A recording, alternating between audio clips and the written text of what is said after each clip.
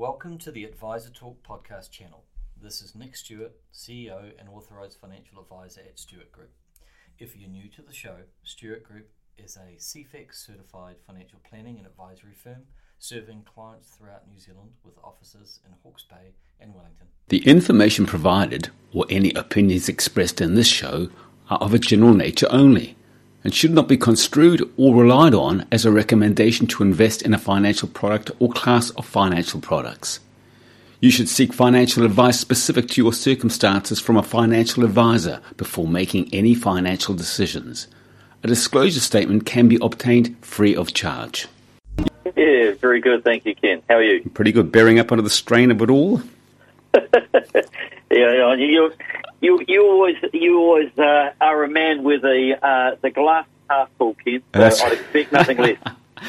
Anyway, we're going to talk about a whole bunch of different stuff today, but before we get there, Nick, just wondered if you wouldn't mind just refreshing our listeners' memories about just what you guys at the Stewart Group do. Certainly. Well, look, we're all things financial planning and investment. So people come to us to get their financial house in order and keep it that way. So we deal with people predominantly in Hawke's Bay, but all around New Zealand and a few scattered around the planet. But most people have a Hawke's Bay connection, and we like helping locals make good decisions with their investments and their finances. Yeah, I can vouch for it. Having dealt with you personally, you guys do just that indeed. Now, the first thing we're going to talk about today is why bonds are like ballast. Now, before you tell us why they are like ballast, just to maybe describe to our listeners, what is a bond? Well, a bond is a fixed interest instrument. So a lot of people have never owned a bond, but they have owned a term deposit. Mm-hmm. Well, a bond typically is for a longer period than a term deposit, and it may be where a company says, hey, we need to raise some money. Rather than selling some shares or issuing shares, we are going to issue a bond, and it's like an IOU. Yeah. So, Ken, you would, a company like, say, Spark, who might provide your telecommunications service for your phone, Spark may say they want to borrow some money. It's going to be an IOU. They are going to do it in packets of $5,000, and they're going to give you a return of 4%, and they're going to use your money for a 5-year period. They're going to pay you 4% every year, and at the end of the 5 years, they're going to give you your $5,000 back. Sounds all right, doesn't it? It does. Well, look, they're a simple instrument. They're quite clean. They're very efficient. For the most part, they're not complicated. They're very, very simple. Often referred to as like a vanilla bond, plain vanilla. And they are effectively, for many Kiwis, they are the rock or the ballast of a portfolio. So a lot of people, they use the bonds as the ballast, and they use the equities or the shares, that is the sail. Yeah. So you've got that nice balance between the ballast being what's in the hull and the keel versus what's above the waterline powering up the ship. Okay, I just wonder, most people, particularly older people, might think all shares could be a bit risky, better put in the post office. Is a bond like money in the bank? Is it like money in the post office, or does it have a risk attached to it? It does have a risk attached to it because one needs to remember that not every company or institution or local council, they are not all bred equal. And so there are some that have a higher return and a higher risk than others, which are a little bit more kind of gilt edge and have a lower return but a much lower level of risk. So you kind of, you get what you pay for. Yeah. And look, some people are prepared to, they're prepared to push the boat out and effectively lend money through that IOU to companies that their credit worthiness isn't as strong as another, but they're happy to do that because they're going to be compensated with a higher rate of return. Yeah. Would you consider bonds to be a long or a short-term investment? You can. Some people, you can go and buy short. You can go to the market, buy the stock market. You can buy a bond that's been running for a period of, say, 4 years. It's got 1 year to run, and you buy it off another investor. But for the most part, most people are buying at inception on day one, and are buying for whatever the duration, the period of the issuance of the bond or the IOU. Yeah. Are there any famous examples, Nick, of bonds that have just gone gangbusters? Well, no, there's not. No, in a word, no, Ken, no, because Ken, when you think about it, if you invest in a bond, they are only ever going to, at best, they're going to pay you what they promised you, yep, and they are going to return the capital that you lent to them, and they're going to give it to you in a timely fashion as agreed. So there's no upside. No. They are the contractual terms of the bond. yeah, But things can go wrong, and that is where a company fails to meet its obligation, and it can be quite catastrophic because you can fail to receive your payments, typically on a 6-monthly basis or yearly, but most of the time 6 monthly. They'll fail to make the payments to you, and then at the end, you might not get all your capital back. yeah, Now, risk and return are related. Sure. During the global financial crisis, we did see some bonds very much struggle in this area, and but they were those bonds that had a low credit worthiness. In New Zealand, we had no bonds that failed that had what's called an investment grade or triple B credit rating. yeah. So, hey, if you played above the waterline and you bought quality, then you were just fine. Why do you think? And you'll know the answer. Why do you think? Why do you think companies issue bonds rather than float the company? Because debt is a lot cheaper than equity. Mm-hmm. So, Ken, if I was to say to you, if you are going to lend some money to Spark, who, might, as I was using that analogy, might provide your mobile phone service, if you lend money to Spark, Spark can issue bonds at, say, a 4% return.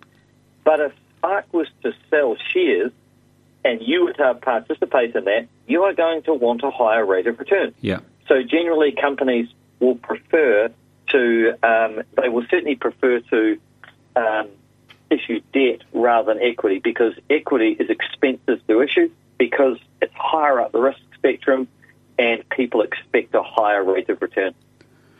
I see in your notes that you sent through that you're talking about high yield bonds. How do you seek those things? How do you seek those out? I mean, people who are investors must think, I want to get the best value for my money. How do you go looking for them? Hey, you just deal with a broker or a financial advisor. They can give you a rate sheet. They can show you all the yields on the bonds on the market, or you could go onto the global market and buy into an exchange-traded fund that was high yield focused. But one must remember that the rates of return offered on bonds, even in the emerging markets area and in the high yield area, those rates of return are very, very low in comparison to the historical average. So interest rates move down across the world and across all sectors, not just the developed world, not just New Zealand, not just God's Zone. It was across everywhere. So, hey, risk and return are related. Yeah. Where are the relatively high returns these days? In terms of fixed income or across the broader spectrum? Well, maybe across the broader spectrum, because, again, if we hark back to the old post office, what are you getting? 1%, if you're lucky. Are there places out there offering, 4, 5, 8, 10%? Can you still get those? Or are those just a thing of the past? If you go onto Facebook and have a look at some of the things that people are spruiking, hey, there's some incredible yields on offer, but a lot of the time they are to what's called sophisticated habitual investors, and there's a heap of fine print. And as I said before, risk and return are correlated or highly correlated, and buyer beware. Yeah, and that's what I mean. But for the most part, the same rules apply today as they did yesterday, as they did last week, and they did 10 years ago. Yeah. And that is where, if we look at a kind of ladder of returns, down the bottom you've got short-dated cash or term deposits, then you've got your corporate bonds, then you've got property, then you've got equities, and then above that you've got emerging markets, and then finally private equity. And as you move up that ladder, your return increases, but so does your volatility. Yeah. And seriously, every time someone tells you that it's different, Ken, this time it's different. Yes. New Zealand's different. We have cracked the widget. We have nailed it. Heaven, run for the hill. Now, last week we spoke about the OCR, and there was some expectation that the OCR was going to move, and they hardly blinked. Tell us some more about that. Yeah, well, what happens, of course, fortunately for those that are borrowers, the Reserve Bank monetary policy statement was one day after lockdown, or after the lockdown announcement. So naturally, the Reserve Bank Committee made the decision to leave the overnight cash rate, or the OCR. They elected to leave that as is for the time being. And it was interesting that immediately after that, one notable example was the ANZ Bank that pulled back on its recent mortgage rate increases and pulled them back to where they were a couple of weeks prior. So, hey, that was good news for borrowers. But the interesting part is that and I'll just bring it up, the Deputy Reserve Bank Governor made an announcement a couple of days ago and just said, hey, the RBNZ, or the Reserve Bank of New Zealand, had considered a 50 basis point rate hike, or 0.5% prior to the lockdown, and indicated that in the future that they're going to have to look at implementing a higher rate for the OCR. So, look, if it wasn't for the lockdown, dare I say it, we would have higher interest rates today. Yeah. Now, tell us about the China port shutting down, what effect that has on old NZ, which is a few k's away. Yeah, well, look, when you live on the other side of the world, what happens with global shipping lines and container rates and ports, and more importantly, the clearance rates through those ports is very, very important. And we've seen a massive spike in the cost of shipping. But it's interesting that during this Delta outbreak, it certainly has reached the media far more than the original COVID outbreak in China, where pretty much the Chinese media was saying, hey, everything is fine over here. Yeah. On this one, that hasn't been the case, and Delta has hit them quite hard, and they've had to shut down a number of their very large ports.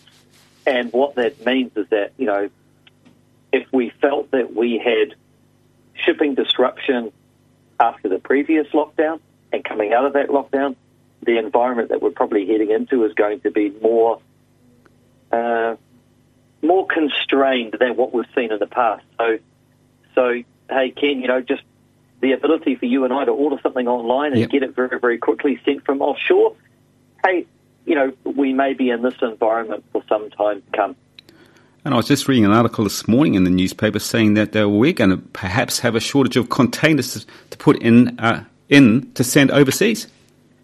Yeah. Well, the problem is if you've got a whole lot of containers that are sitting stateside, whether that be United States, Europe, or more importantly in China, the issue is that if the empty containers are sitting in China and we need them here to fill our goods to export to them, it's very, very expensive and very highly inefficient to send empty containers from one side of the world to the other. So we've certainly got some issues. There are some, logistical headaches that greater minds than yours and mine, Ken, are trying to work through. But it's certainly the flow of tide is not in our favour at the present time. No. Now, the one thing I like about talking with you, Nick, is I learn something every single time. And today you mentioned the word that I've never heard before until you mention it. And it's called the Velben Effect, Belben Effect. Tell us about that. Yeah, well, what it is, and I thought it was quite interesting because at the moment you've got this conspicuous consumption that we've historically seen with things like, highly priced motor vehicles, beautiful bottles of sparkling wine, or champagne as it's called from France. And these goods are where there's deemed to be a value much higher than another comparative good, such as the luxury vehicle. So, for example, Ken, if, you wanted to buy a bottle of sparkling Hawke's Bay Methode champagne wine, you may better buy that for $25, whereas the comparative French champagne, made under very, very similar conditions and techniques, would be double, if not 3 to 4 times the price. And yet you're buying something very similar. And that is the kind of the Velben Effect. But what we've got at the moment with the shipping constraints and with global supply chains just so up in the air, you've got people scrambling for goods. So we're seeing goods that in the past didn't really express that kind of luxury good or Velben Effect, but but they certainly are now, and we're seeing that with second-hand motor vehicles that people have driven for a period of 10, 11, 12 months, selling for a whopping premium over what they paid. We're seeing the price of second-hand or the secondary market for New Zealand wine shoot the lights out. And it's interesting, these goods that have gone from common goods you and I could buy at our leisure in the past, at what we would deem as a reasonable price, have moved to another, let's put another vector at the moment, and that's why I thought it'd be worth sharing with people the Velben Effect, or the Velben good, as some other people call it. Supply and demand, eh? Certainly is, yeah. I was reading an interesting article again today. You've got a great quote which we're going to end up on, but it was an article on KiwiSaver, and it was a commentator's opinion, and you will possibly have a different opinion, but he was saying that KiwiSaver, as we know it, won't provide enough for a dignified retirement. You'd agree with that? Well, Ken, that radio show that you and I did last week, we talked about the fact that that there are a lot of people out there who believe that if they contribute 3% to their KiwiSaver and their employer matches with 3% and with the market returns and the government top up once a year, that they'll be able to live in retirement as they have enjoyed their working life. Yes. And we spoke about that last week, and the fact that just doesn't pan out that way. Do you think KiwiSaver... Sorry, carry on. I was going to say, the number that the Australians have been talking about for quite some time is that they want to take their compulsory contribution to super to 12%. Yeah. So that would mean that in New Zealand, we would need to double the rate of contribution. Now, that is going back to when you start your working life. Yeah. So imagine, Ken, I'm 45 years of age now, so that would mean that if they were to lift it to 12, I'm still going to fall short because I've been working since the age of 25. Yeah. So I would have to catch up on 20 years. So, KiwiSaver is not going to be the thing that sees people, well rewarded for their working life at retirement age. It's not going to carry them through that. It's going to be a substantial nest egg that will not be sufficient. Is there a bit of a bias, do you think, the way KiwiSaver is? I mean, we're talking 3% as a minimum that you can put in, and you can put in more than that, obviously. But of course you can. The problem is, though, do you think perhaps that currently, in particular, the average person can't afford to put any more in? So, unless you're on a pretty good whack, then is that an issue that we should be looking at as well? Well, it's interesting, Ken. There's two aspects, and I'll answer that part. But there's one secondary part. You talked about that, and you said unless you're on a decent whack. Well, it's interesting. In the last, it's something I just trying to think about the metric. I think it's about the last 7 years that the middle class in New Zealand is actually feeling quite constrained because the cost of housing is very expensive. They actually haven't had a material change in wage. So I would say that it's not just people on lower incomes that would struggle to make the increase to KiwiSaver. I'd say it's actually the lower and middle class. It's quite a large cohort. We're seeing this across other developed world countries as well. But in terms of going back to your first point and your question, it's painful for people. But we heard the same argument in 2007 when KiwiSaver was first enacted. People said, hey, I can't afford 3%. But you know what? People get used to it, and as I understand it at the moment, the government is at the discussion phase, and that is about increasing the rate of contribution to KiwiSaver in increments of 1%. What they haven't said yet is who's going to pay for that, whether that's going to be through the employer, through the employee, or a combination of both. So no one really knows because ultimately someone has to pay. Yeah. But certainly I think the government realises that 3% equals 6, and if you need to get 12, then we've got a shortfall. Sure. I've got a 3-part question for you. I was staggered to read that 1.2 million people with KiwiSaver accounts don't contribute to them at all. And the second part of the question is, should it be compulsory to contribute? And the third part of the question is, do you think the government should keep on putting in that bonus every year? Or should they say, hey, look, the country can't afford that because they spend $17 billion a year on super? The third question, yes, I think they should still be doing the government contribution or the member credit. I actually believe they should take it back to what it was in the past, where it was $1,000 and roughly $1,050 a year. It was a much more meaningful number than $521. Yep. What was your second question? The second question was, should it be compulsory to contribute? Oh, yeah. Sorry, thank you.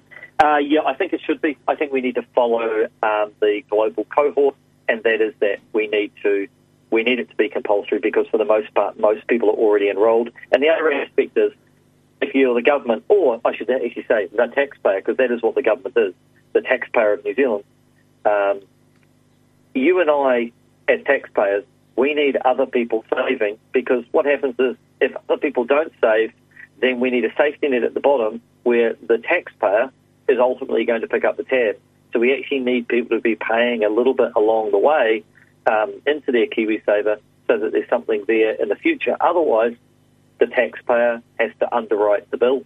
And if we look at the bubble of the population, and we have an ageing population in New Zealand, we may be cashing checks. Sorry, we may be writing checks that can't be cashed. Yeah. And does it surprise you that 1.2 million people don't contribute? No, because, it's incredibly frustrating. And look, once people start on a contributions holiday, they just they get used to it. And Ken, it was like the analogy I used last week. If you get a pay rise and you save half the pay rise and you spend half the pay rise, you're getting ahead. But if you spend every pay rise you get on wine, woman and song and having fun and not putting anything away, ultimately down the track, you're going to have to be reliant on the state. And National Super is really cool, and it's a really clean structure that was set up, but it is not opulent living. No, it's tough. It's existing, yeah, exactly. And you're going to finish on a quote? I am, and that was one that came out from Cameron Bagri, former economist for the ANZ Bank. He always comes out with some great quotes. He's always prepared to get the gloves off. And he was just talking about, the emergence of these highly contagious variants of COVID-19. It just puts New Zealand in a more difficult position. And the translation was, less productive capacity equals earning less equals spending less. And as a result, we may not be as wealthy as we think we are in a COVID world. So I leave you with that, and that is on the basis that we need to grow GDP, gross domestic product. We need to grow the pie so that we can fund all the great things that keeps the social fabric of New Zealand together. So that's that's where we need to get to. But I'll leave you with something positive, Ken, and that is that if you're invested in global markets, which you and I are, broad diversification, the only free lunch of investing, and that is that if you're invested globally, the NASDAQ, or the technology-focused index in the United States, hit a record high last night of 15,000 points. Wow. So, Ken, you and I are here. We're in beautiful Hawke's Bay. It's a blue sky day, bluebird day. Now, it might be a little bit volatile here, and we might be in lockdown, but, hey, at least we know that our diversified portfolios are working well. And across the ditch, things are doing pretty well.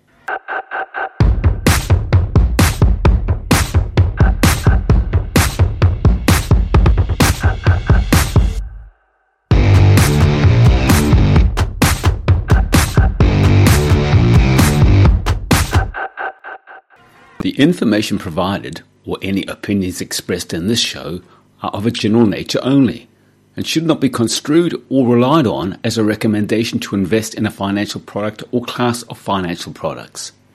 You should seek financial advice specific to your circumstances from a financial advisor before making any financial decisions. A disclosure statement can be obtained free of charge. This show was produced by and first broadcast on Radio Kidnappers, Hawke's Bay's community access radio station.